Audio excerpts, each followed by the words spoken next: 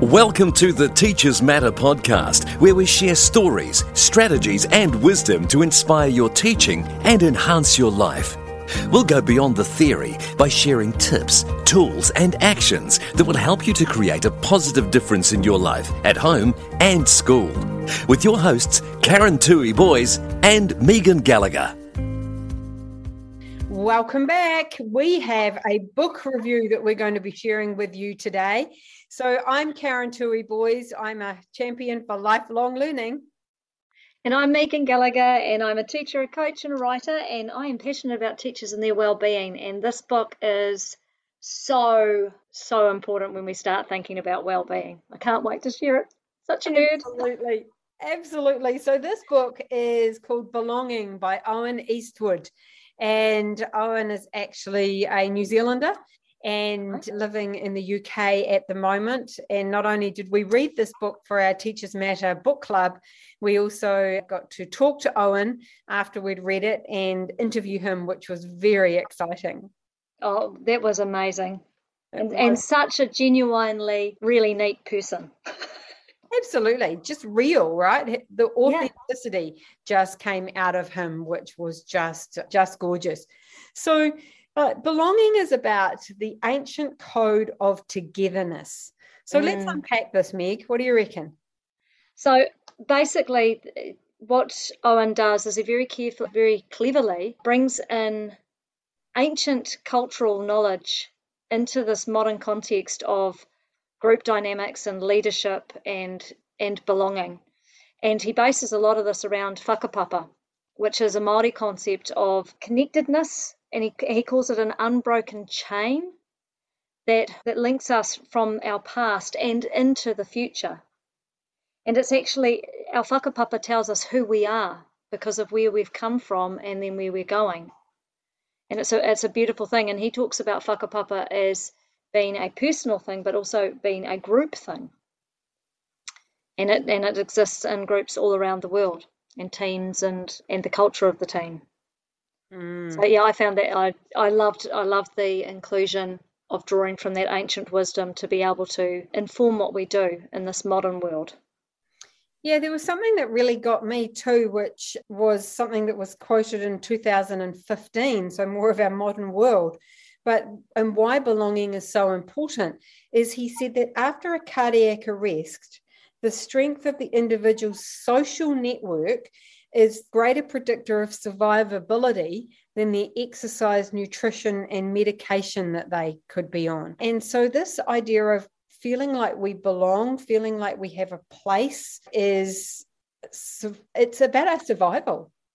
Yeah, it is. And it goes back to our origins. You know, humanity has survived and thrived because of our ability to connect with others. You know, and if you look at it from a baby, you know, I'm currently reading another book, Born for Love by Dr. Bruce Perry, and lots of other people who talk about attachment theory talk about this.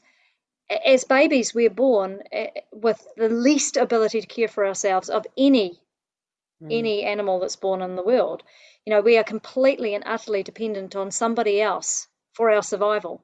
We can't walk, we can't feed ourselves, we can do nothing without others. And so that attachment to others is vital for our survival. And we learn in our first 3 years about how to attach to others, and then that helps us to thrive in the communities that we live in. And so belonging is something that's just a vital, essential need. I want to point this out because he says this actually closer to the end of the book. He talks about the rise of the internet and media is fueling the illusion of belonging and the reality of disconnection from real tribes that have always anchored us to our sense of self. And so there's a lot of people going, oh, you know, I connect online all the time. But I think there's a difference for many of our kids who don't feel like they truly belong, and they're always looking for connection because they don't have that sense of self yet. Well, and when you look at in these online environments where they're connecting, one, the relationships are really superficial. So it's it's not really about the deep person. It's not about who you are. And in fact, when you're online, you can be anybody, right? Yeah. So you don't even have to expose yourself. You don't have to expose yourself to being vulnerable in that setting, because there's all these other things in the way. And I think that's something for our children that they desperately need, is they need to feel like they belong. They need to feel connected, and they won't necessarily get that in an online environment. So one of the things I know that Owen talks about is the 4 chemicals that are really important. And so he talks about oxytocin, the chemical of empathy and connection. Talks about serotonin, which guides our mood. Talks about dopamine, which shifts from our motivation from self-preservation to being able to meet others where they're at. And then our endorphins, which signal movements of social bonding. And so that we have this need for all of these chemicals. And so how do we do this in a school? Because I think this is the key part of this. Yeah. Look, one of the things is he talks about, as a leader, our mission is the well-being of the group. And in order to have the well-being of the group, it needs to be the well-being of the individuals within the group and then the group as a whole. And I think for leaders in schools, and that's not only the principals or school boards, this is about team leaders and in our classroom, about us as the leader, as the teacher, that we are there to serve the group and to ensure that it has a strong sense of well-being. And I love the idea of we being bigger than me. You know, it's so, I don't even know if it's easy, actually, to be honest. But there seems to be something that appears to be easier to be thinking just about me. But when I take it out of myself and I start to think about we, my whole perspective shifts. And actually, it's quite a protective thing to start thinking about the well-being of us as a group, as opposed to just me. Because when I care about others, they care about me. When I care about the group and see the group thriving, I get a sense of thriving and achievement too. So it doesn't all have to rest on me. And there's something really powerful in that. And I come from an organisation where we actually trained our teachers to avoid using the words I and me and use the collective words of we and us, to help engender that sense of belonging. And it actually had quite a powerful effect on groups that we worked with. It was really interesting. I know you and I've talked about this before. And so where does the role of the self fit into this?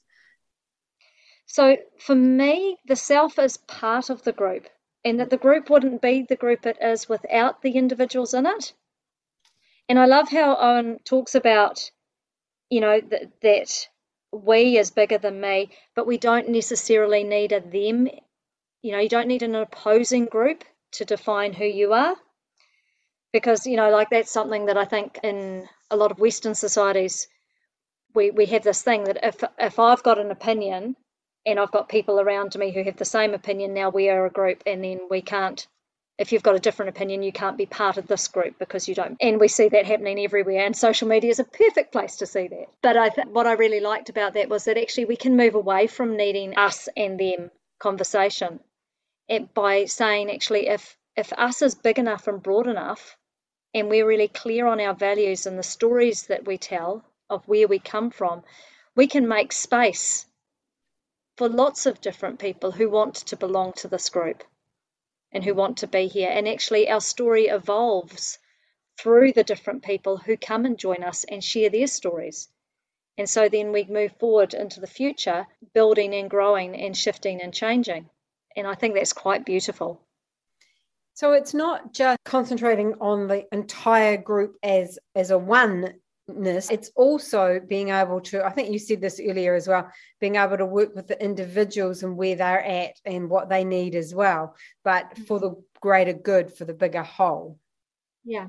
And it's through understanding that everybody has a role to play in moving our story forward.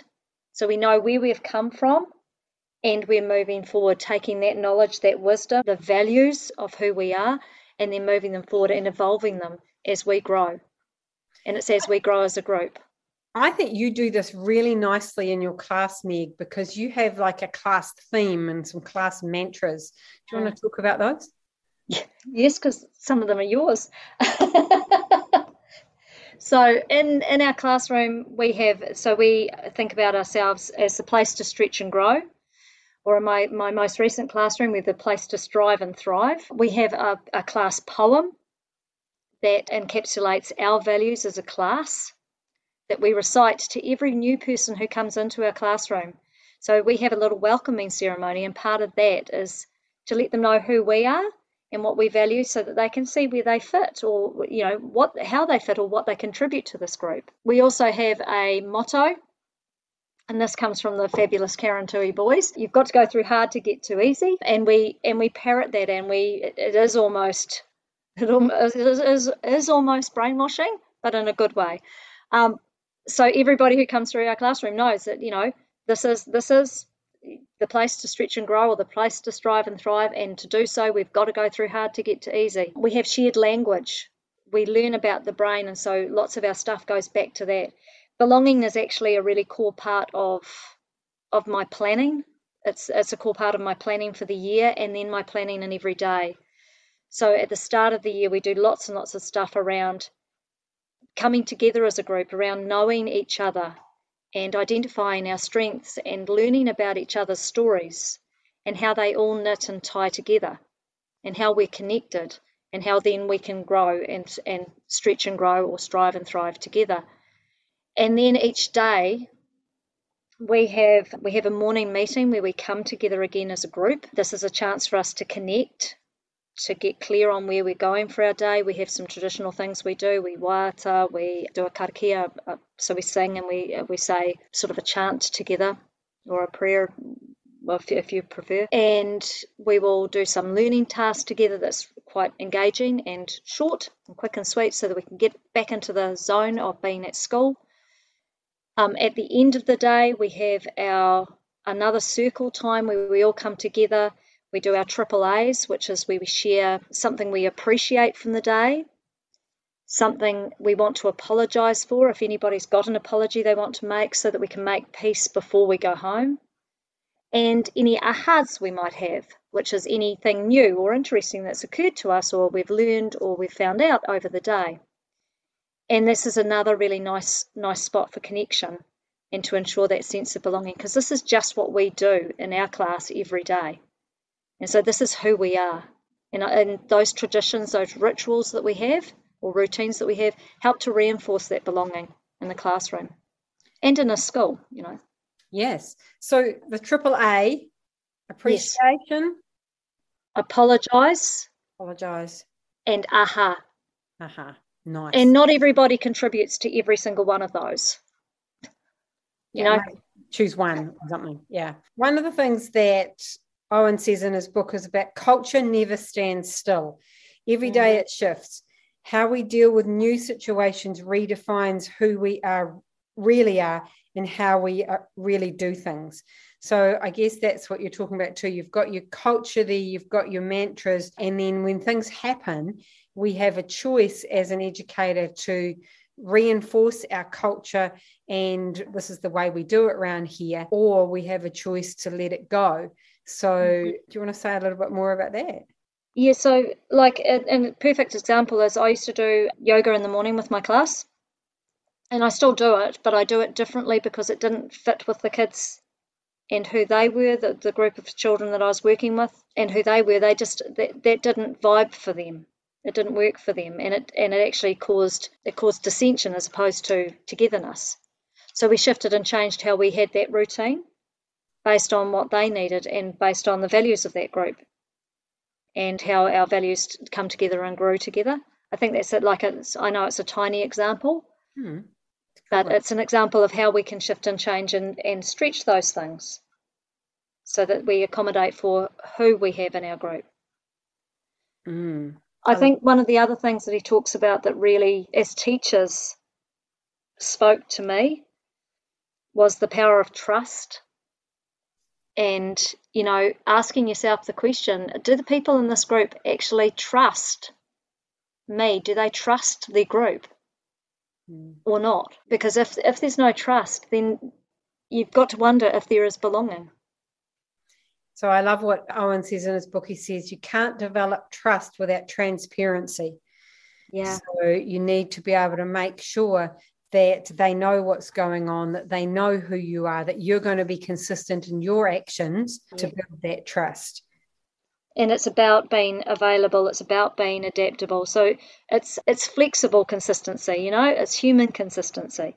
So it's not so cut and dry, there's no space for movement, because that doesn't work either. But it's being, Nigel Latter used to talk about consistently inconsistent, sort of. Can't remember. But it's about having enough flex in there, that flexibility, but also having really clear boundaries so that we know where we stand. Because, if you don't know where you stand and you don't know who's going to turn up in your classroom, because the teacher might be happy, happy, joy, joy one day and terribly not happy, joy, joy the next day, and you don't know who they're going to be from one day to the next, you can't trust in that environment. There's no safety. And belonging is about safety. If we go back to the caveman times, it was about safety. That's why we had belonging and why we worked in groups. And in order to do that, we have to, in order to be able to be in the group and truly belong, we have to feel that we are safe enough to take risks and be vulnerable. Yeah. Which is paramount in any classroom, that children are okay to, and that's how we stretch and grow, right? You've got to be able to take risks. You've got to be able to be vulnerable and move from there as well. And learning is hard work. And you do have to go into that hard space that's uncomfortable. And doing that in a place where you feel safe and you know you belong makes it that much easier. And I think, like what I loved about what Owen did was he uses examples from his work, which is largely in the sports arena and working at that high level, international sports coaching situations and team dynamics and things like that. But he takes from those situations and it works in our families. It applies to our family, it applies to our classrooms, it applies to our sports groups that we belong to, or our craft group, or whatever hobbies we're belonging to. It's sort of a universal message, and I think that's really powerful, and it's terribly readable. It's a great book. I think he also talks about the importance of a teacher. Yes, and he does, and he actually shares a time for a personal story where, as a young boy, he had just turned 6, and his father died. And if you think about that sense of belonging, family is the first place where we find we belong for most of us. And to lose his father at such a young age, and his teacher, who was actually quite a young teacher at the time and just recently married, so his teacher and the teacher's wife sort of took him under their wing and gave him a new sense of belonging and helped him to get through this time of incredible. And so he's still connected with those people now, and he's a big grown up fella with his own family. And I think that's just beautiful that, that small act of kindness and connection certainly made a difference for this young man when he was growing up. And how often do teachers do those sorts of things? So highly recommend this book called Belonging by Owen Eastwood. If you're anything like me who is passionate about education and lives with someone who's passionate about sport, I kept reading bits out loud. I kept saying, you've got to listen to this sporting analogy, and this is what happened with this team, and look what he did with this one. There was some great, wonderful nuggets there to be able to fill both of our tanks as I was reading it out loud to my husband. So I highly recommend that. And as Meg just said, it really does highlight that, as teachers, what we do really matters. Sure does. Thank you for listening to the Teachers Matter podcast. We're eager to transform the lives of even more teachers and educators, so please remember to like and review the show wherever you listen to this podcast. It really helps. And if you enjoyed the podcast and would like to have more resources and information, head on over and join us at spectrumeducation.com.